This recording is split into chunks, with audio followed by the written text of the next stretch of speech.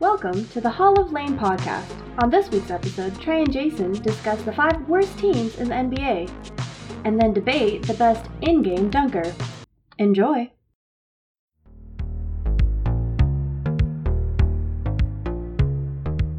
Alright, welcome into the show.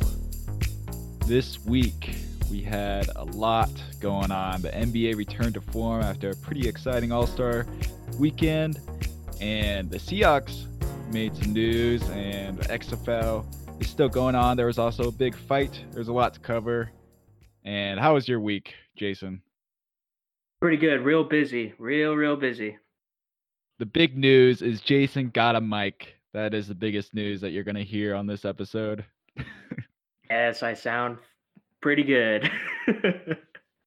We'll see. It's all about the end result. But let's jump right into it. We'll go into the rewind. All right, so to start off the week, I think it was either a week or two ago. I can't remember at this point. But the Seahawks signed Greg Olsen. He's 34 years old. We signed him to a $7 million one-year deal, $5.5 million guaranteed. Last season, he had 52 receptions, 597 yards, and 2 touchdowns in 14 games. And the previous 2 seasons before that were mostly lost due to foot injuries. And I really see him just as a backup for Will Dissly. Will Dissly's coming off that Achilles injury, so if he's not ready for the start of the season, Greg Olsen will probably fill that role. But overall, I'm not super excited. I don't want to trash him and say he's old, but he is. He's football old, and I just don't know how long he can stay healthy himself.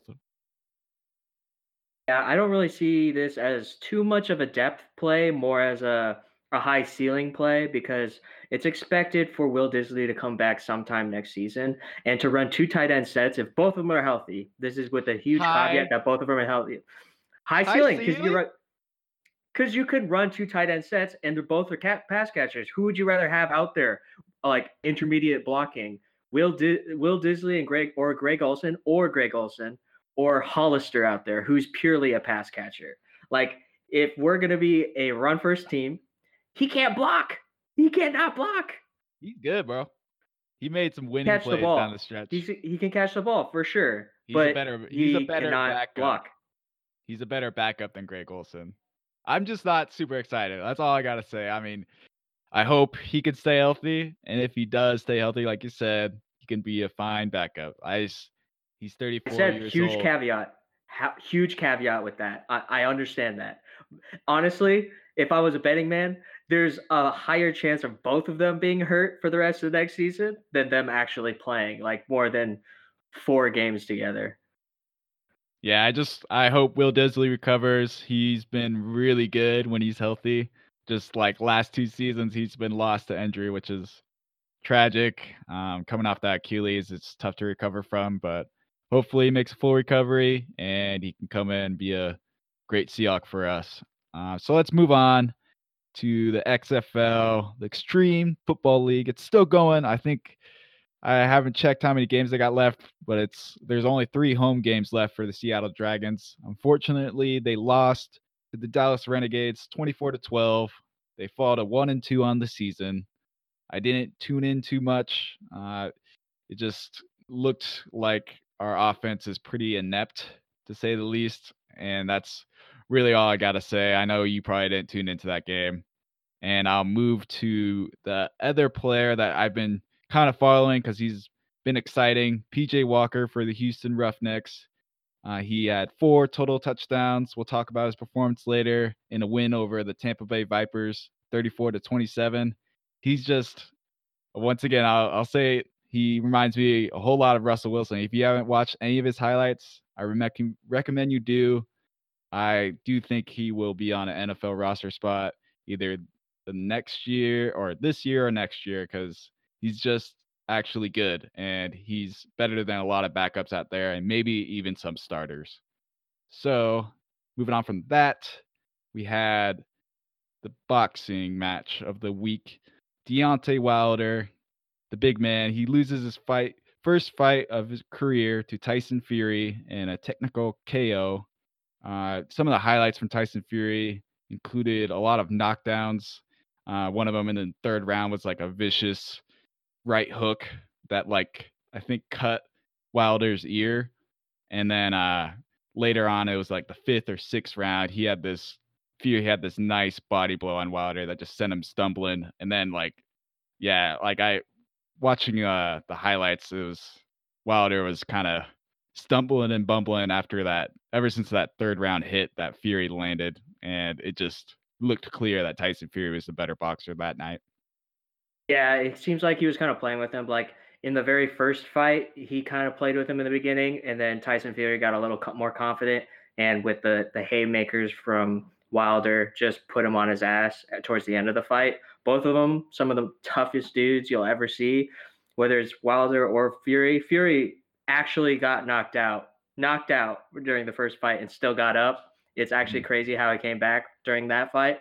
But during this fight, he really spaced him out and like used his training essentially, where Wilder just came in and said, I'm just gonna just trying to lay a haymaker like I did last time. But Tyson Fury just took it to him, was not scared of Wilder whatsoever, and just busted his eardrum. There's a lot of rumors that his eardrum was ruptured and that messed with his equilibrium. That's why he couldn't stay up. But he lasted till the seventh round. It's kind of amazing that he did, because he kept on falling over, just wrapping up whatever he could. Tyson Fury was just on him the entire time, but just the jaw of a statue. Wilder stayed in there. It was actually kind of amazing to see him stay on his feet or keep on fighting for as long as he did. The last fight I remember was Mayweather versus Conor McGregor, and it was kind of a joke. Like Mayweather was just a superior boxer, and there was a lot of hype heading into that fight. And it was obviously pretty disappointing. Like if you had pay-per-view for that fight, like I mean, it was clear that Mayweather was going to win, and both the guys just kind of did it for money, I believe, because they made a ridiculous amount. I think in excess of like 90 million, something like that. I think it was obviously kind of a money play, because both of them were kind of past their prime. Mayweather was a little more fresh and a little bit of a smarter fighter, but both of them didn't really come out with very many injuries. They kind of just tapped each other on the head a few times. I don't know. It was very overhyped match, and it was kind of particularly overhyped because both of them were past their prime. No one was going to go full out or anything. I don't watch boxing too much, but that was pretty obvious. All right, let's move on to the NBA. Made its big return on Thursday, and one of the cooler stories was the Miami Heat retired Dwayne Wade's jersey to the rafters. Wade had a pretty emotional speech himself. You just got to love Flash. He had that one title. I think it was with Shaq in 06, and he was just a very exciting player. A lot of great dunks, and I really started watching him once he, because I was mainly started watching NBA like past like 2009, and so when I really watched Dwayne Wade was during those Heat finals runs with LeBron on the team, and Wade just had a couple of takeover games, and he just has like crazy floater, like the turnaround J. He was never a great 3-point shooter, but that never really slowed him down because he could just get to the lane whenever he wanted to.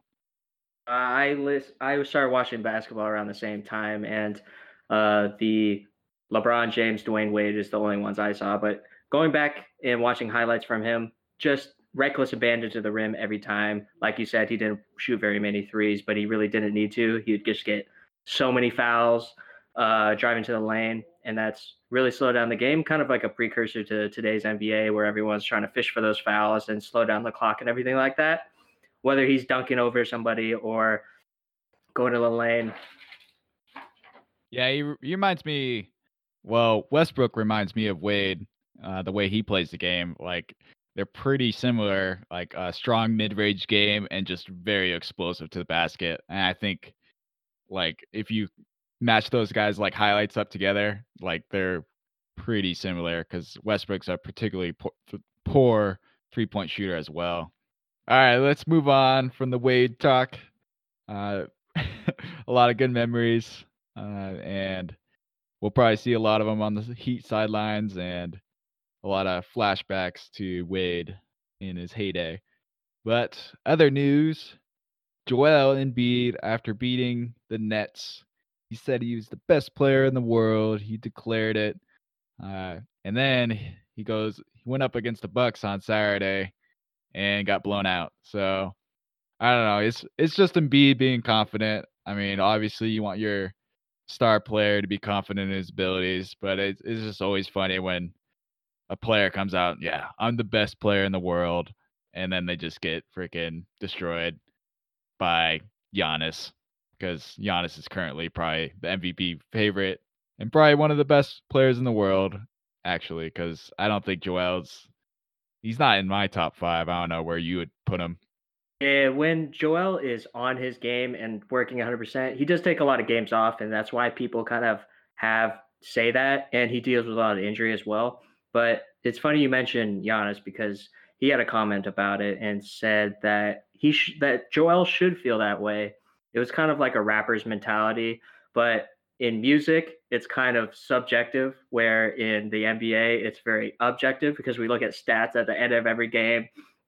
And when Joel is on his game, where he's hitting those moves in the post and he's just using that crazy footwork, yeah, he could be easily the best player in the league. But he also takes essentially every road game off, and they have like one of the worst road splits in the league, and they have one of the best home splits in the game. So I don't know what to glean from that, but the numbers speak for themselves, and that's what everyone's pointing to. But when Joel Embiid is on his game, he could be the best player in the league. So Yeah, you just got to bring it on a consistent basis to be the best player in the world and maybe win a championship or get to the finals, Eastern Conference Finals at least before you start saying that stuff.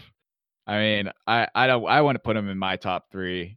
Like you said, he does when he brings everything, he can be a dominant force on the low block, on the defensive end as well. But sometimes he just settles for too many threes. And yeah, I don't know. Like the Sixers, I heard today that Ben Simmons is going to be out for a while, so it is going to be on Joel Embiid's shoulders to carry them down the home stretch. But I actually like their team just with Simmons on it. I like the prospect of building around Simmons better than Joel Embiid at this point. yeah, Simmons definitely makes other players around him a lot better. Joel Embiid is kind of an ISO guy. Maybe he shouldn't be taking the ISOs at the top of the key and shooting so many threes, like you said.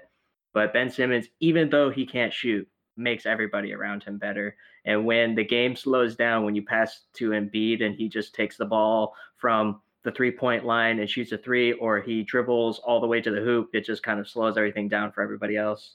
And there's like 100 things wrong with that team. And that team is easily top 3 or 4 talented teams in the league. So it's kind of weird to see them not projected as the East favorites. I don't even think they're, with the talent, maybe they're top 4 being the worst, but still not in the consideration for top 2 team in the East is kind of weird for that talent. Would you put them in your top 3, like best players in the world? Like I would have Giannis, LeBron, and Kawhi up there on my top 3, and Embiid's probably like maybe in that 6 to 10 range in players overall.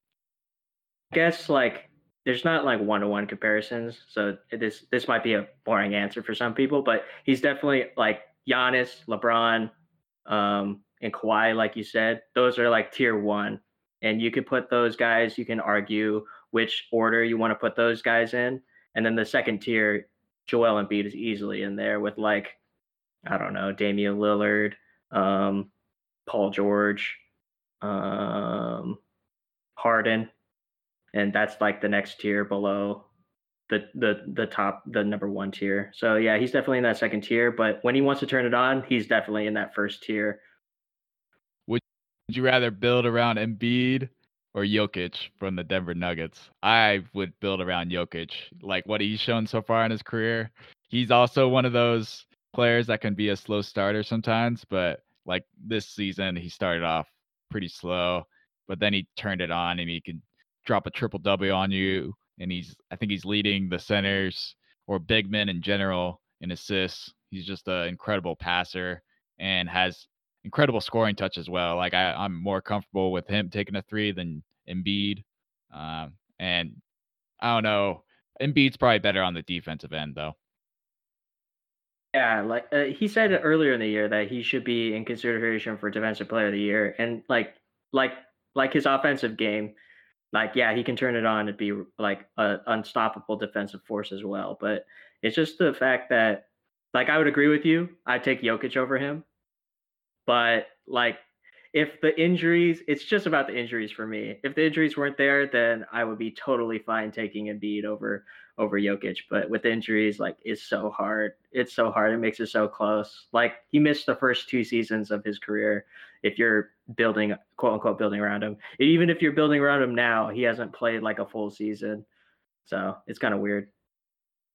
All right, we'll move on. The Trailblazers are facing life without Lillard right now, and they fell to the Pelicans, which is a really critical matchup that we needed to start climbing up those standings and try to catch the Memphis Grizzlies. Zion was just too big and too good on the low block. He was being a bully to Whiteside out there, and yeah, Zion's just phenomenal. But I can't like be too hard of a fan on him. I like what I saw from the Blazers is just they're really undermanned at this point. But they did manage to beat Detroit, which was a respectable win. A couple of great performances by CJ McCollum and Carmelo Anthony, which was good to see. They need to start taking care of these lower teams on the list. I was looking at their schedule earlier. There's a lot of below 500 teams coming up on their schedule, which is good for the playoff prospects of making the number 8 seed, especially if Lillard makes a quick return. I've been seeing a lot of tweets from the Bosnian Beast as well, which would be excellent to get Nurkic back. And I know Zach Collins is working his way back as well. So if we can get all those guys and we can take care of these below 500 teams, I think there is a good shot that we can catch the Grizzlies and hold off the feisty Pelicans. Because I think the next game for the Blazers, they're playing Boston tomorrow on Tuesday. And that's a really tough matchup. If we manage to beat them and go on a crazy run, we never know with the Blazers because this is how they've been the last few seasons. They always make that final push to the playoffs and come in like streaking hot. So we'll see. Yeah, I don't think anyone really wants to face us in the first round. We'd be like a sneaky play, but if we're playing, I mean, the only chance we have is to make the 8th seed and going up against the Lakers. Entertainment standpoint, I mean, everyone would want to see the Pelicans versus the Lakers. That would be easy. Like everyone wants to watch that, but it is a Hail Mary to make the playoffs at this point. I think we're 3 or 4 games back. The Grizzlies lost Jaren Jackson Jr., which is like basically 1B to Ja Morant. So that's obviously a huge loss for them. And I've just been hearing on a lot of other podcasts and news feeds that their schedule is really tough, like coming up. They got a lot of great teams coming up to play against. And a lot of projections actually have the Blazers with a higher chance than the Grizzlies of making the playoffs. I think the Pelicans have, I heard from like a BPI report that Pelicans have a 67% chance and Blazers had like a 30% chance or something of making the 8th seed. So we'll see. I think people forget how good Lillard can be and how great of a leader he is. And that's the one reason I don't want to give up on the Blazers yet, especially considering they're only like 3 to 4 games back of the Grizzlies, and the Grizzlies just lost Jaren Jackson Jr., who's a dynamic two-way player, and now they just have to rely on Ja Morant to try to carry them to some wins. But I like the Blazers' chances. Yeah, it's going to be a really feisty fight for that 8th seed, and whoever gets there, best luck to you because the Lakers look really, really good. And so far, everybody's prediction for LeBron or AD getting hurt has not come to fruition at all. And those guys being healthy going into the All-Star or playoffs is just a death sentence. All right, coming to a close on the rewind here. Kobe's memorial service was held today on Monday, 2/24, which is, I guess, a cool date to hold it on. There's a lot of great heartfelt speeches, some including Michael Jordan, Shaquille O'Neal, and Vanessa Bryant. So if you're interested in hearing those speeches, I'm sure you can find them on YouTube. There's a lot of great quotes that came out of that. All right, the topic of the week. We're going to look at the bottom of the barrel teams. So as it stands right now, we're going to take a dive into the 5 worst teams in the NBA and just our thoughts on them. We'll try to keep it lighthearted and not try to just trash them, because I think some of these teams do have some good promise. Some of them probably don't, but let's just quickly cap. So 5th from the bottom, we got the New York Knicks at 17 wins and 39 losses. At number 4, Atlanta Hawks, 17 losses, 17 wins, 41 losses. I apologize there. The Minnesota Timberwolves, 16 wins, 39 losses. The Cleveland Cavaliers, 15 wins. I can't keep on mixing it up. 41 losses. And the worst team in the league, probably with the asterisk by it, the Golden State Warriors, with 12 wins and 45 losses. So let's just start it from the top, or sort of the top, I guess. The New York Knicks. What are your thoughts on them, Jason? I think it's just kind of funny how at this time last year, everybody was suspecting that Zion Williamson and KD and Kyrie were all coming to this team. And at this point, they just made a bunch of head scratching moves, and now they're the worst team in the league, and they have a pretty good shot at making another lottery pick. This looks like a rebuilding team, even though they had the chance to not be one and potentially be in the playoffs this year, with how bad the bottom two to three, 4 teams in the East are for the playoff race, at least. Yeah. It's just kind of funny. There's no one on this roster that makes very much sense that go to with each other. It's just a ensemble of forwards and big wings, and none of this makes sense. They have Frank Ntilikina, who doesn't live up to hype. They have Kevin Knox, who is really, really young, but has not been living up to the hype. RJ Barrett has been playing a lot of minutes and does look like a decent player. He's very athletic. He doesn't shoot the ball too well, but he's getting a lot of opportunities. He's shooting about 30% from 3 right now, and he's taking about 3.5. And from the field, he's shooting about 41%. So it's not awful. They're not in such a bad place that everyone should meme on them for it. It's actually not bad. It's just like a classic rebuild, and they do have a future going forward. But it's just kind of funny with all the hype around New York that they're not as good as they were. They should have been, at least. Yeah, the league is better when those higher market teams are good. So like the Celtics, the Lakers, and the Knicks, because they're just big market teams with a lot of fans, fans across the states, including fans across the seas, in China, especially. The Knicks have this prestige about them, which I don't know. They've definitely probably lost some of it over the past few years of them declining in play and just their general roster management in general. But like they were this historic team for a while, and they're number one free agent destination, or so they proclaim. But that was obviously kind of a mute point when the Irving and Durant chose the Nets over them. But there's still that hope that's there, because in New York, it's still the Knicks. It's not the Nets. Even though the Nets have been a pretty solid team these past 2 years, they've just been a better managed team in general.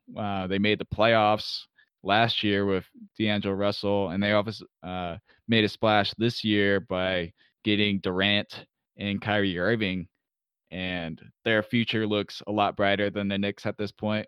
But a lot of fans there in New York and in general are still picking the Knicks. There is no hope that there's going to be a switch to start going to the Nets games. It's always going to be the Knicks. It's always going to be a Knicks town. That's kind of like the same thing in Los Angeles. Obviously, the Lakers have better stars on their team. But the Lakers are always going to be the team in Los Angeles.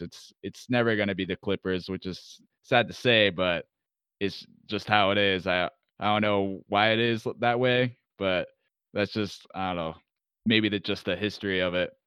But yeah, the Knicks do have some promising players. RJ Barrett has been inefficient, but he's also a really young guy, and he has some flashes here and there. He puts up some good games, but the shooting numbers aren't great.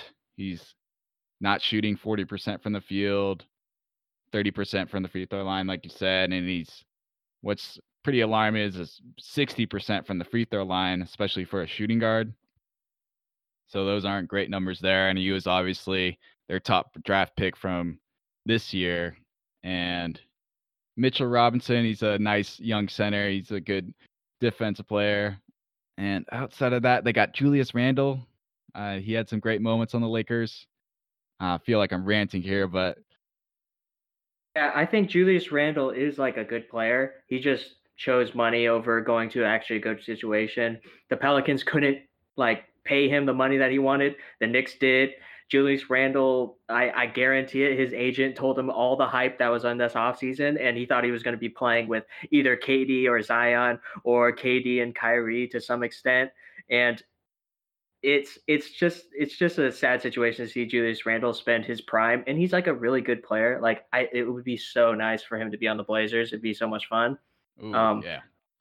that would be just exactly what we need. I love Carmelo and what he's doing. He had some pretty clutch shots last game, but if we had Julius Randle, someone that could get rebounds and play some defense as well as play make on his own as a forward, oh, it would be so much fun on the Blazers, space on the floor with CJ and Dame. But yeah, it just seems like he's on Julius Randle Island with all these misfit toys, and he just has to uh, play as many minutes as he possibly can because everyone's so young and everybody's kind of getting their bearings. And like the moment if he stays with the Knicks, the moment he's out of his quote unquote prime, I guess he's 25, but around 28, right where he's hitting where he needs to be as a player, that's when these players will actually start blossoming and whoever they pick this year and actually becoming a team. That's why I think this team is like not as bad as some of these other teams we're about to talk about. And going back to your point about the Clippers and the Lakers, I actually think it's a little closer between the Knicks and the Nets. It's not as Big Brother syndrome as the Lakers and the Clippers. The Lakers and the Clippers is like, what if there was a second team in Dallas for football? Like that's the kind of crazy disparity you'll see. Like there's no way the Clippers, even if they win 2 titles back to back with Kawhi and Paul George, I don't think they're going to overcome the Lakers as Clipper Town in Los Angeles. Like there's no way. But there's like a pathway for the Nets to be like the team in New York. I think they got pretty good. They got pretty good like agents there. Their front office is all right. Jay-Z's there. That's cool. He could be Jay-Z's like the Spike Lee. Jay-Z's like the Spike Lee of that place. Like, and I don't know. I think Jay-Z is a little bit more high profile than Spike Lee. It is kind of cool. But the Knicks, if they keep on going down this path, that gap between the Knicks and the Nets are just going to get closer and closer and closer and splitting the revenue. And it's just kind of crazy because every time you look at those like Forbes top 10 valued teams in the league, it's always Dallas, the Knicks, the Lakers, the Spurs, and like the Patriots as like the highest valued teams in the league. And it's just kind of crazy because they've been so bad for so long. You want to guess the top 4 most paid players on the Knicks right now? Oh no, they have a lot of rookies, so I don't know. It's got to be Julius Randle one, right? All right, yeah, you're good. 18 Okay, million. I'm looking at it. I'm looking at it. It's gonna be someone crazy because I there's no way you would bring this up without it being crazy. I'm gonna go number two, Taj Gibson. Number 4, he is on the list though. Damn it. He's making Okay. 9 million. Well, Marcus Morris just got traded, but I think they're paying for part of his thing. Don't worry about him. You got a power forward and a small forward left. Oh That's shit. too big of a hint. Portis? Bobby Portis, yep, he's at number 2 with 15 million. That's a lot for another power Jesus. forward. And then our boy Maurice Harkless, the journeyman, making Oh 11 boy. million. That's yeah, I think they're all on expirings. Well, 1 to 2 year deals, so it's not like super bad. It's not like some other teams in the It East. is pretty bad. It's pretty bad. The main reason, the probably the Knicks fans will be the first ones to tell you this, is James Dolan is a piss poor owner, and that was the main reason that Durant Irving didn't want to go there. Is the way Dolan has been managing the Knicks team, and basically the hires he's brought in have not been effective at all, and that's a result. Their signings this year was pretty much like, oh, we got cap space, let's spend it. And Randall's a defensible signing with 18 million. It's pretty high, but signing Bobby Portis and then Taj Gibson as well. So without Harkless there, your 3 highest paid players are power forwards. So I don't really know what they're going for there. I don't want to trash them too much, and we got 4 other teams to cover. So yeah, Yeah. the Knicks, I think they still have the prestige to them. I wish them the best of luck, and the main reason, like, there's always the what if they were 1 pick away from Ja Morant and 2 picks away from Zion, and obviously that would change the fortunes and the decisions they made this summer. If they got Ja Morant, I think Morant would have brought some life to New York and probably put them like if Morant's putting up the stats that he is now and the Grizzlies on New York, people would be blowing up about it because Knicks are just obviously a bigger market team. And yeah, that would have just been pretty fun. But that's all. Portland's kind of a smaller market team, so I'm glad the Grizzlies got Ja Morant, and that's kind of a cool fit for them as well.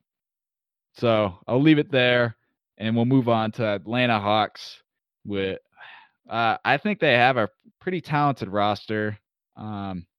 They've obviously have the budding superstar in Trae Young, and a really solid player in John Collins as well. He could probably make an all-star team if he uh, puts up the stats he did. Like had like a crazy game this week. I think he had like 37 and like 17 boards or something. But yeah, Collins and Trae Young are solid building pieces. They had a lot of draft picks this summer that they used on Cam Reddish and who's the other player? RJ Hunter, I believe. DeAndre Hunter. DeAndre Hunter. But yeah, so they got some young guys and they traded for Clint Capella, and they have talent, but it just hasn't seemed to all click at the same time. Any of your thoughts? They're super young, and they know they're super young. The reason why they're so um, the reason why they're taking on so many of these expiring contracts, like, just let me run down the list of some of these like bad contracts that they've taken on just because they get picks and stuff back. They have Evan Turner, shouts out Portland. Alan Crabb, shouts out Portland. Jeff Teague and Chandler Parsons. I think they waived him, but they're still holding on to his contract and buying him out. They just know exactly what they are. So basically what that means is they were taking on bad contracts from teams for stuff back just so the other teams could open up space. They know they're not going to make the playoffs this year. As good as Trae Young is, there's no real scenario when your starting 5 is like under 25. Like the average age is like under 25. Like there's no way that you're going to be making the playoffs. I mean, they have Jabari Parker on this team too. I mean, they did get Dwayne Dedman, and Wait. Clint Wind it, Capella, wind it but back. Wind it back. What did you just say? That if your best player's under 25, you can't make the playoffs? Is that what you said? oh, their average age on their starting five is under 25. Oh, Actually, now that okay. I'm looking at it. It's probably under 23.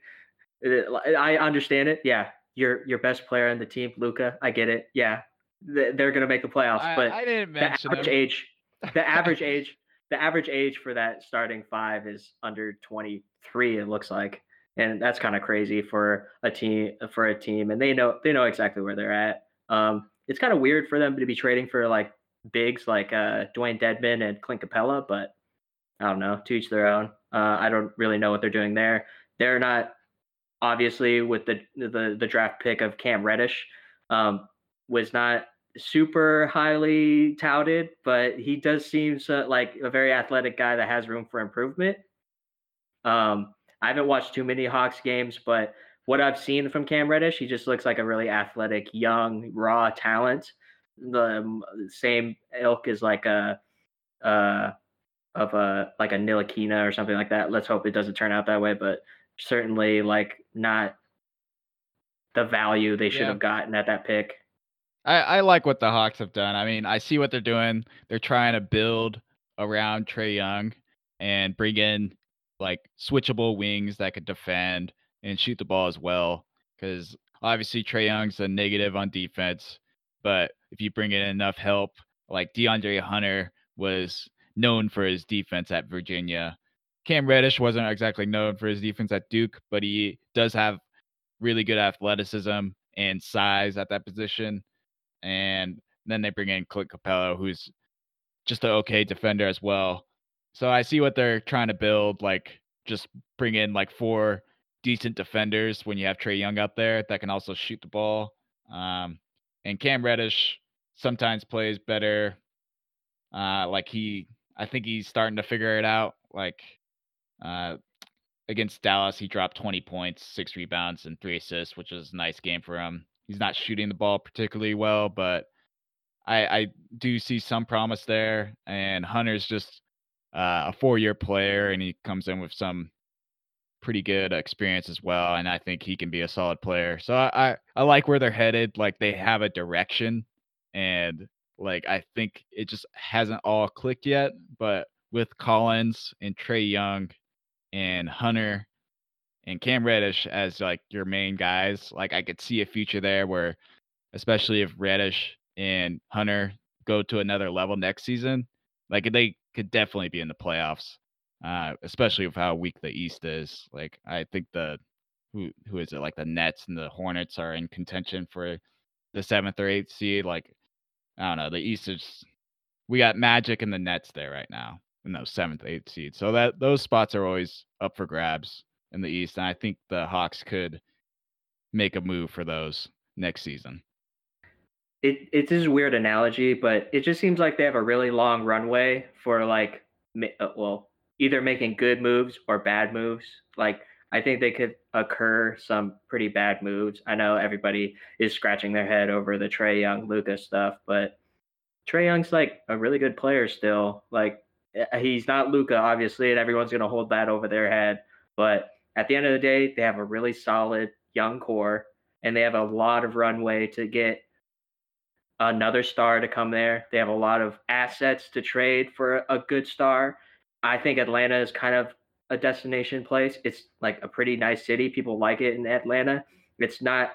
It's right on the edge of small market with the potential of being a big market team. So I think it could be a destination for some people. I mean, there's a lot of good rappers and music and food there. So who knows? Mm-hmm. Good rappers. They But got a yeah, good brother. show too. Atlanta. But yeah, I like the Hawks. I like the roster. I'm trying to figure out what exactly the problem is there. And like you said, you brought up Luca. Luca and Trae Young are always going to be tied together because of that trade. I took a lot of heat from some Hawks fans this weekend on one of my posts. I understand where they're coming from. You can't make the judgments too early, but Luca has been a transcendent player, and he's obviously going to be Like he had some stats earlier in the season that were just insane. Like it was like he was on pace to have the greatest season of like all time. But enough Luka talk. I think Trae Young is a great young player. He's gonna be an offensive superstar. I don't think he's gonna like ever just fall off the face of the planet. He has some ways to go on defense. Like he can be a okay defender. Like if he can add some, he's really small, and that's the main detriment. But if he just works on like his defensive IQ, and he could probably like follow in Chris Paul's like footsteps and work on his defense that way. You have any final thoughts on the Hawks? Yeah, I don't know if he's ever going to get to the Chris Paul level of defense. He's basically a trap. I'm not saying he's gonna get to Chris Paul levels. I'm just saying like that's someone he can like maybe get some lessons from. I don't know, just to improve his defense from where he's at now. And Chris Paul's he was a really athletic when he first came in the league, but he's just a bulldog and he had that defensive mentality, and that was the best traits of why he was just a feisty defender and people didn't want to play against him. He has some Chris Paul had some great games against Damian Lillard and kind of getting into his headspace and bothering him a bit. So I think that's just someone he could model his game after.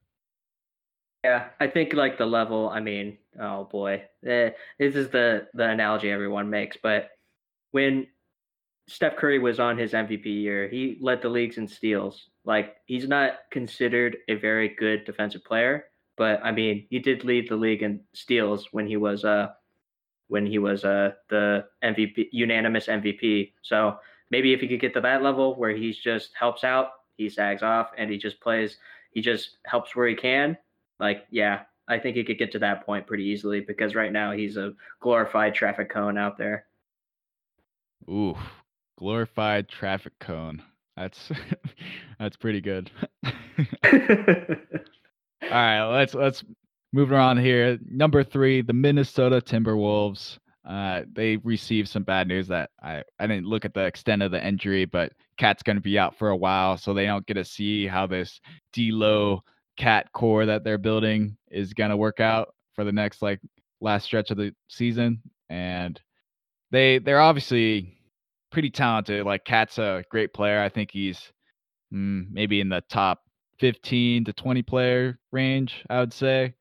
When he wants to be, like he can bring it on the offensive end. I think he has a ways to go on defense. It's more of an effort issue on that end. And they added D'Angelo Russell, who's a great playmaker and can shoot the 3-ball well, and basically just run that pick and roll of Cat. He's not a super great defender, but he brings in more than enough on the offensive end to make up for that. Yeah, this team just suffers from just bad drafting. After they got Karl-Anthony Towns with the first overall pick, just some bad luck with Wiggins, I guess, because that was a pretty good trade for where they were and what they were doing. And they've just been kind of taking on bad contracts ever since. Not very much talent in the draft either. They traded for a bunch of good players like Malik Beasley and Juan Hernangomez, which was pretty cool. So it's looking up for that team, and D'Angelo Russell, obviously the big trade. So if they could get their scoring and open up the floor for Karl-Anthony Towns, who's essentially just getting beat up in the paint all the time, and he really doesn't have any incentive to play defense when his team is losing by 10 points. So, like you said, it's an effort thing with Karl-Anthony Towns.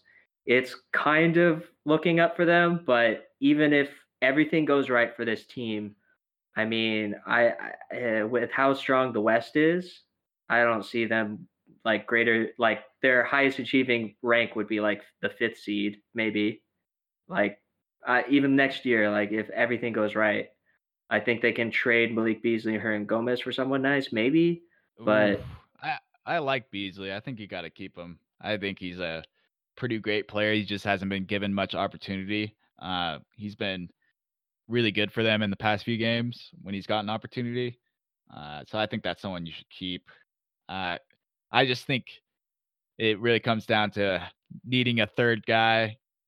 You don't necessarily need a third guy if you have like a dynamic duo like Kawhi and Paul George, or LeBron and AD, but for some of these other teams, when your two guys aren't that great, you kind of need that third guy. Like for the West, it's Lillard, McCollum, and Nurkic. But for like the Denver Nuggets, they have Jokic, Gary Harris, and who's their other guard on that team that's really good? Jamal Murray. And so like I think you need like three guys, and that's who I'm not seeing. I think they're hoping that Jarrett Culver can be that third guy. He's like a big guard.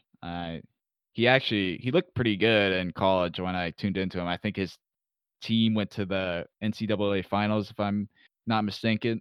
They lost that game, but he had some good like flashes in college. He's not doing too hot in the NBA right now.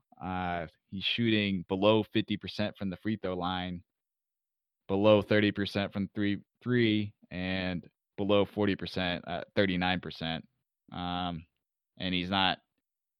He's averaging 1 steal a game, which I guess is all right, and 0.7 blocks. But yeah, so far it hasn't been too great for him. I haven't been watching his recent performances, but he did have that really explosive dunk that we saw in person. That was actually awesome. But yeah, as of late, he hasn't been too awesome for them. So I think that's the main thing is they need that third guy.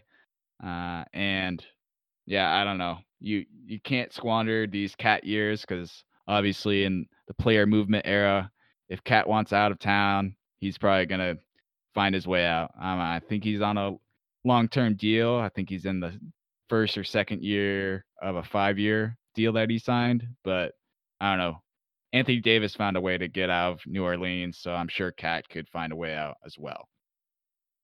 Yeah, it's just kind of weird to rank these bigs because Karl Anthony Towns is obviously in the worst situation of these four guys I'm about to mention.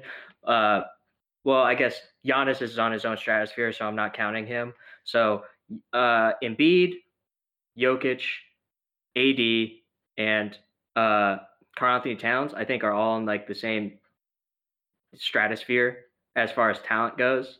But Karl Anthony Towns has easily been in the worst situation, so it's kind of hard to like judge his ability. I mean, he had that fight with Joel Embiid earlier this season, but I mean, at the end of the day, like Karl Anthony Towns is dealing with some really bad teammates at that time. So it's kind of hard to rank him. It's like he played 3 full seasons, 82 games for 3 straight seasons. He had his first injury last year, so yeah, and then he rested a few, I believe, because they were just not in it at all. Yeah, I think the Minnesota Timberwolves know something about Josh Okogie that I think the rest of not hardcore Timberwolves fans know is that he's probably not super good. It seems like he puts up decent like stats sometimes. Like he comes in for highlights or he's dunking over somebody. It doesn't. He seems like he gets the line a decent amount. There's some flashes of him last year being a pretty good player. It hasn't really translated. I don't know if he's been dealing with injury or not. But him and Culver seem like a pretty solid young core, but I don't see them being a very good team if they're starting on your squad. They're definitely good like role players that come off the bench. I think it's a little too early to tell with both of them, but as it is right now, it just doesn't seem like they're solid picks for starting in their starting 5. And just another thing, they could have one of the most deadly pick and rolls in the entire game with D'Angelo Russell and Towns. I think that could be one of the most potent pick and roll games in the entire league, bar none. Like it's not the best. It's gonna be. LeBron and AD is simply like unstoppable. I would have to throw up Luka and Kristaps Porzingis as well. I think that's a pretty good combo. But I think they could, as far as just pick and roll, not like quality of player, just pick and roll. I think they could be up there with the like you said, LeBron James and AD. I think that's easily the best pick and roll duo in the league for sure. But Karl Anthony Towns and D'Angelo Russell, I don't know how you stop that. Like that's such a solid pick and roll duo. Both of them can shoot above average, and it's just I think D'Angelo Russell works really well at the pick and roll. So Yeah. So what is their plan? I don't know if you went into this, but they got Russell making the max at 27 mil, and then they got Carl Anthony Towns, of course, at 27 mil. But then they got Evan Turner, and he's making 18 mil, and then Alan Crabb making 18 mil as well. I'm where's how did Alan Crabb get this goddamn contract? What the like what the hell, man? He's making 18 million right now. And then you got It's the Nets. James Johnson coming in at 15 million. And then the rest of it kind of makes sense. But damn, what the hell? Evan Yeah. Turner and Crab. What? Yeah, I think them and the Hawks kind of traded picks with each other and tried to get bad contracts off their books. I think Evan Turner, everyone you mentioned, were on expiring. So after this year, they're no longer paying for them. Okay. Actually, don't know about James Johnson, but um, they got off the T contract, and I think they had to pay for it. For I think Gorgie Dang was part of that four-way trade. Um, um, I think that's who they had to give up. Gorgie Dang, who's like I think is a pretty good player. Plays good defense. He's a lane clogger, and he can hit the three at a. He shoots a three. I don't know if it's very good, but he shoots the three. 38% from three. That's for a big. That's all right. And yeah, so after this year, I think they're going to be fine with a salary cap, and they can get some guys. Or maybe if Malik Beasley and Hernan Gomez show something that we haven't already seen next season, they could give them extensions, like you said. Malik Beasley could be a good player for them. It opens up the floor as a playmaker, as a point scorer. All right. I think we exhausted our Timberwolves knowledge at the moment. Sure, 100%. Yeah, well, I like Malik Beasley. I wish he was on the Blazers. They also got some other former Blazers on the team. Jake Layman, the Layman himself. He's playing some minutes for them. I think he was okay. He's a bench player, but yep, you got a former Blazer on your team, so good luck, Timberwolves. And we'll move on to probably the team with the bleakest outlook, in my opinion, Cleveland Cavaliers. Bad juju coming out of that locker room, and the stories behind the head coach, and A lot of bad juju. all the veterans on the roster just didn't really back them up. And of course, if your veterans aren't backing you up, the young guys aren't going to give you any respect as well. So their most notable players are Kevin Love, Tristan Thompson, Colin Sexton, and Darius Garland. And that's who I can name off the top of my head. Yeah, this is like a low-key, very expensive team with Andre Drummond now on the team and Kevin Love. And then they're going to have to pay one of the two, Darius Garland or Colin Sexton. It's kind of crazy that this team is so expensive for how bad it is. There's Jordan Clarkson on the team. I totally forgot about him. Larry Nance has been doing all right this year, but it's just been completely gone unseen because they're so bad. They're on almost no televised games, essentially. Is that all you got on the Cavs? I thought you were gonna go for a bit longer. They did beat the Miami Heat today, so I guess that's a good thing. Kevin Porter Jr., another notable rookie that they drafted this season, dropped 30 points, 8 rebounds, and 3 steals. I think that's easily by far and away his best season or best game of the season. Speaking more on some of the other young guys, I haven't watched much of Darius Garland, but I did watch Colin Sexton.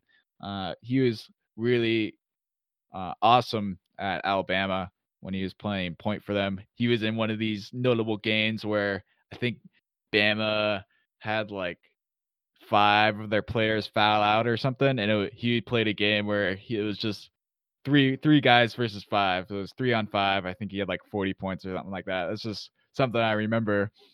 And I've liked what he's done. He hasn't quite hit the level that I think the Cavaliers were expecting from him, but he's shown some promise. He's a solid playmaker. He's got really great athleticism and can probably be a great defender for them as well. Darius Garland, I didn't see too much from him. He played very few games at the college level. I think he got injured. and he hasn't been too awesome this season. But he's shooting, I guess, respectable for a rookie compared to some of the other guys we brought up. He's shooting about 40% from the field, 35% from the 3-point line, and pretty good from the free throw line, 87%. And yeah, he hasn't brought much else. He's 4 assists per game and 12 points per game. So that's the story on Garland. I think, Yeah, I just want to jump in here. I just think this team is just like everyone's trying to play for something, and that's reflected in how many assists they get per game. They have one of the lowest assist rates in the entire league. It just seems like everyone's trying. Like Darius Garland is always going to get compared to Colin Sexton on his team. I don't know the dynamic there. Maybe they're good friends. Maybe they're not competitive, but they essentially play the same position and they're trying to do their best Damian Lillard, CJ, copycat move as best they can. Kevin Love is trying to increase his trade value because he hates being on that team. Tristan Thompson's working on expiring that he has the potential to get bought out, and he wants to go to a contending team. A lot of rumors around the Lakers doing that. Andre Drummond was a lifelong Pistons fan. Pistons player, and he was really bummed out that he got traded by the Pistons for essentially nothing. Jordan Clarkson, he's just a role player that's trying to fit in, I guess. It just seems like every good player on this team is trying to better their own game and has no incentive to make their quote unquote team better, because it just seems like everyone's going to go somewhere at some point, and the front office is not putting any kind of confidence behind this team whatsoever. yeah, it's kind of disappointing to see. Like, they really have been super incompetent ever since LeBron left. When LeBron left the first time, they were a bottom barrel team, and then they got Kyrie Irving, and they were still pretty bad with Irving on the team. And then LeBron came back, brought them a championship, and then took off to LA. And yeah, they went straight down, straight down to the bottom of the standings again. And they just haven't quite figured out what they're doing there. They paid Kevin Love this fat contract out of, like, I don't know, was it a loyalty move, or they were like, yeah, we're going to build around Kevin Love because we saw how well he was and how good he was in Minnesota, and we're going to give him that money. He's going to be returned to form, like when he was averaging like 25 and 12 rebounds, but he didn't. And I think they overthought his value. I think the big reason they signed him to the contract was trying to make a movable piece to maybe grab some picks from another team. But I don't know if he suffered from injuries, but he didn't live up to the hype and didn't get the type of value that they were expecting. So they just haven't moved on from him, and he's still on the books. And he probably was made one of the main instigators of getting the head coach fired. Was it John Beilein was the head coach, right? I believe so, yeah. Yeah, he's not happy. He would have been an okay person to trade for the Blazers. I mean, he's not a great defensive player, but he'd be a pretty good fit, I think, in our system, just being a space out four that can get rebounds and shoot the three well. I just don't think we have the money for him. I personally, I would have traded Whiteside for Kevin Love.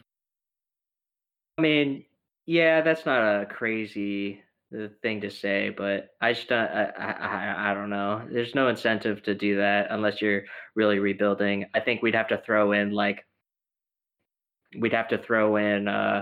Collins or something for that, or a first round pick down the line for it. It just seems like there's no incentive for them to just trade off Kevin Love's contract unless they really, really, really wanted to off his contract. It's just a weird moves. I don't know what was more damaging, because like everybody knew that LeBron James leaving was going to lead to them being bad. Like everybody knew that. But the way they started to rebuild after that, I mean, it was bad. And then like they said goodbye to Griffin, who went on to be the GM for the Pelicans. And look at the Pelicans now. They have a bedrock of great picks and great young players, including probably the most hyped player since LeBron James himself, Zion Williamson. So it's Well, just kind that's of just crazy. luck. That's just luck getting Zion, though. I mean, you That can't be one, like, but oh, negotiating the AD trade, smart pick there. trade. Yeah. Sure. But But like, like negotiating the AD trade, like that was pretty big. I wish them the best of luck. I enjoyed watching when LeBron James was there, but one of my favorite teams was when Irving was just going nuts in his like rookie year on the Cleveland Cavaliers. They weren't a very good team then, but Irving was just having his breakout like rookie season. I'm waiting to see what Colin Sexton does. I hope he takes the next step. He's in his second year now, and then you got Darius Garland. He's having a decent rookie year. But yeah, like you're saying, they're trying to build that kind of Lillard CJ combo. Haven't quite reached those levels yet, obviously. But Sexton's a good young player. Haven't watched too much of Darius Garland, but I've seen some decent highlights. He's had some cool no look passes. And they brought in Andre Drummond. I'm not sure what the long term move is there, if they want to keep him and build around him. And with this performance tonight, Kevin Porter Jr. looks like another promising young player. So they do have some talent. They're not devoid of it. They're not a super old team. And they're obviously not expected to make a win now move, or so they got some time. I mean, I'm sure the Cleveland fans are pretty frustrated, but they did win a championship the last decade, which is more than a lot of teams. So you can't get too spoiled there when you win a championship recently. But I know the heartfelt when you like if you're a Blazers fan, it's just we've been so close so many times, and it's been pretty frustrating as well. Yeah, it just doesn't make a whole lot of sense, their entire roster. Like, you can't even play your best 5 players, you can't even play together. Like, they have 3 Kevin Love, Tristan Thompson, Andre Drummond. They all essentially play the same position. You can move Tristan Thompson to the power forward position, but in today's NBA, Tristan Thompson is probably a more classical center than Kevin Love or whatever. Like, you can't play them 3 on the court. It's kind of hard to play Collins and Garland on the court at the same time, unless you have like really good guys to switch from, because they're kind of not very good at defense. So none of this team makes sense, and it might be a just telltale sign that they're trying to rebuild. Yeah. I'm looking up more info on Kevin Porter Jr. because I don't know, he just popped up in that feed for his 30-point game against the Heat. He's from Seattle, Washington, so shout out to that. He's 6'4", 218 pounds, and he's only 19 years old, which I'm sure Darius Garland's pretty young as well. Let me check his age real quick. Garland's 20. So, yeah, they got young pieces, and yeah, not sure what they're going to do with the Kevin Love contract, whether that gets moved this offseason or whenever. Tristan Thompson, he's been a candidate to get moved off to one of these contender teams, but we'll see. I don't expect them to take a giant leap next year, but hopefully they show some promise and Sexton and Garland take the next step. So let's move on to the final team sitting in the bottom of the standings, the Golden State Warriors, which this is really just an asterisk by this. Like, they're obviously not one of the worst teams in the NBA. Like, they're just Curry's hurt. Klay Thompson has missed the whole year. And basically, with your top 2 players, it's really rough to perform. They have Draymond Green, but Green's a great player when he's surrounded by shooters, and I think that's kind of been shown. He's still playing hard and playing defense, but he's never been an offensive threat on the level that Curry and Thompson provide. Like, and he relies on a lot of his offense from the spacing or from being left alone, essentially, when Thompson and Curry on the floor. And they made the move to bring in Wiggins, which a lot of people, some people don't like it because Wiggins has a fat contract. But we discussed it last podcast or podcast before that, and we both kind of settled on we kind of like the move for the Warriors, and it's just a better fit than Russell is, than Russell fits with Thompson and Curry. Like Wiggins is more of a serviceable small forward and fits into that Harrison Barnes Durant role for them. And I look forward to what Wiggins can provide. He had some solid games when he was traded to the Warriors. They were both in like losing efforts, but he shot the ball well and showed some of the haters that he could still play. He's not a bum like Draymond Green said about him. So I like what the Warriors are doing. They're probably going to take a leap right back up into playoff contention after this, especially if Curry and Thompson are fully healthy. Like they're going to be easily like a top 5 team in the West. And as long as Green kind of keeps his play at where it's at and plays the way he played at the end of the 2019 playoffs, like they're going to be a great team next year. And this is just like, let's just take a break, catch our breaths, and retool, and we're going to probably contend next year. Yeah, going off what you said, I don't want to spend too much time on this, but I'm just excited to see Draymond Green really get into Wiggins's face and like push him to be a better player next year. Draymond Green doesn't give a flying F who you are. He's just going to get in your face if he sees you giving less than 100% out on the court. He did it to the best player at the time, Kevin Durant. So he's not going to give a flying F what Wiggins thinks about him. Maybe Wiggins shuts down and then they'll trade him because Draymond doesn't like him very much. But it's going to be fun to see next year for sure. And in playoff contention, it's just going to even put more wrenches in that huge playoff mix, and it's just going to gunk everything up once again. And it's just going to be a dogfight like it is every year. Yeah. Warriors fans, you can't get too down in the dumps. I'm sure a lot of them are probably not even tuning in this year and just be like, they probably understand too that they're just going to return right back into the top contending teams next year. And they can't get down in the dumps because they've won freaking 3 championships last decade and had Durant, the best player in the league, join the best player in the team. So they've had a lot go right for them the past decade. And yeah, so keep that snarkiness to yourself. All right. Kind of took a quick look, a long look at these 5 teams, and I think I like what the Hawks are doing. I think they got a chance to scrap for that 7 to 8 seed next year. Timberwolves, they got a couple things going on, but they got some talent on that roster. Knicks, it's probably the Knicks and the Cavs. It's probably not looking good. I still don't think they're gonna make that jump to playoff contention next year, unless the Knicks make some crazy offseason moves. But they got their books clogged up by 3 power forwards. Maybe RJ Barrett takes a great leap next year. He was obviously a highly touted prospect. He was projected to be the number 1 overall pick before Zion had a crazy season at Duke. And yeah, I think Barrett can take his level of play up quite a few levels, because I don't think he's playing quite as good as I think he can be. So that'll be interesting to see for the Knicks. Cavaliers, I wish you the best, but it's not going to be great. Let's just move on to Let 'Em Eat. He's heating up.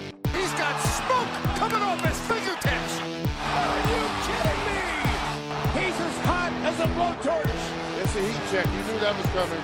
It's heat check time. So there was a lot of great NBA performances.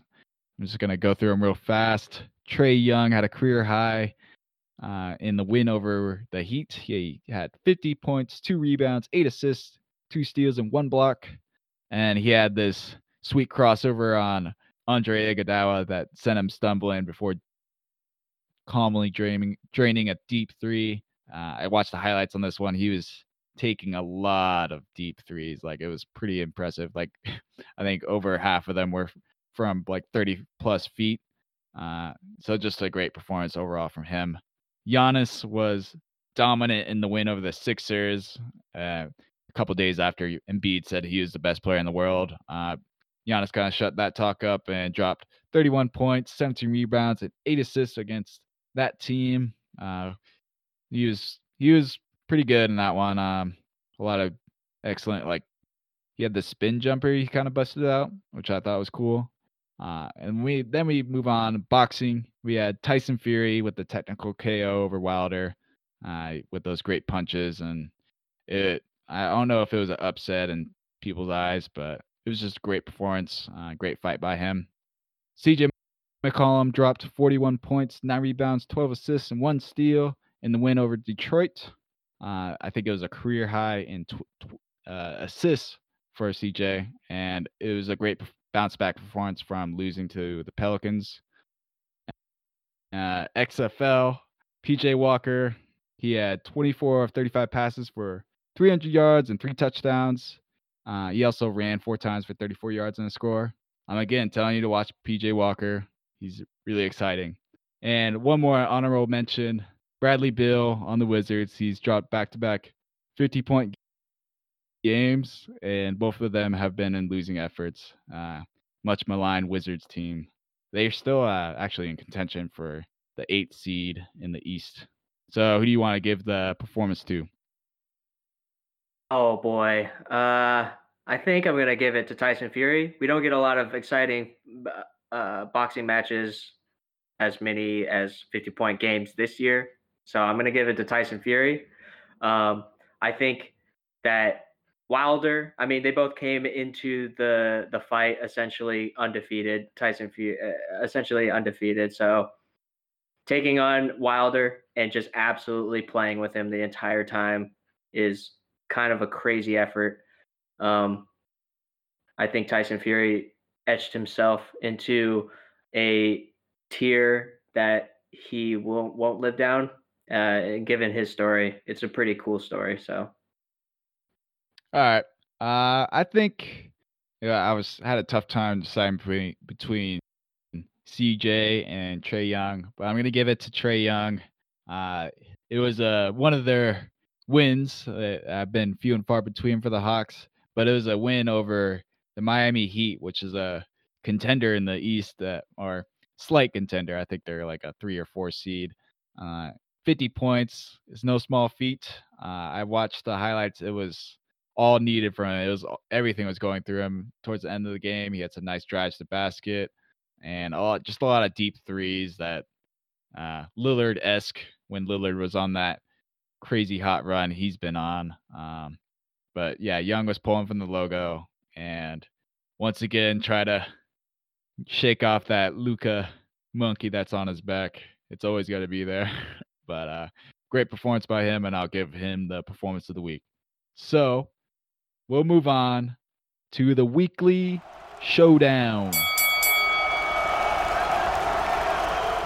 In spirit of that All-Star game, we're going to look at the best in-game dunker. And I had the first pick this week, and I chose Vince Carter. Half man, half amazing. He has a wicked arsenal, 360s, tomahawk jams, and windmills. My personal favorite dunk of his, since this is in-game dunker, because he also had some crazy all-star dunk performances. His best all-star one was probably the elbow dunk, which a lot of people point to. But in-game, I'm going to give it to his dunk over the 7-footer Frederick Weiss. This was an Olympic game, and it's just ridiculous. He easily clears them. Like, it's not like he's like dunking and then kind of leaning on him. He clears the 7-footer. It's just Frederick Weiss doesn't even know what's going on. Down which he did, but Payton still goes right at it, misfires. Bonato gets with a sloppy pass. Carter inside. Woo! And the crowd responds to a spectacular dunk from Vince Carter. Now you see why Frederick Weiss is going to go play in Greece. He didn't want to see that on a nightly basis. My goodness, he was shot out of a rocket. Airborne for Carter, and the lead is up to 17. All right, so my favorite in-game dunker, the best in-game dunker, is Shawn Kemp. Let me tell you a little story about his all-time dunk. He's in everybody's top 5 in-game dunks of all time. Dunks, period. I'll take all-star a dunk contest too. He dunks over Alton Lister, who is a defensive player. He played for the Warriors, and during the playoffs, Lister in Game 3 held him to 3 of 17 for shooting, I believe, and Kemp was on a huge tear. And in Game 3, held him to 5 of 14 for shooting. Sorry, that's a correction. 5 to 14, and was scoring around 28 points that entire stretch, and he held him to 17 points. The next game, in the infamous dunk, I think everybody remembers him dunking over Lister and then doing the double point before going on. That was in Game 4, and it was called the revenge dunk, the Lister Blister. And as one of his teammates was double teamed, he passed to Nate McMillan, who's a coach for the Pacers right now, passed out to Shawn Kemp, and Shawn Kemp from the 3-point line had a head of steam and essentially does a windmill dunk on Lister. Here the Sonics get a chance to take the lead again. Pierce left side, works on Hardaway to the baseline, slapped away from behind. Ricky goes back to get it, fires across court. Kemp's got it right up into the alley.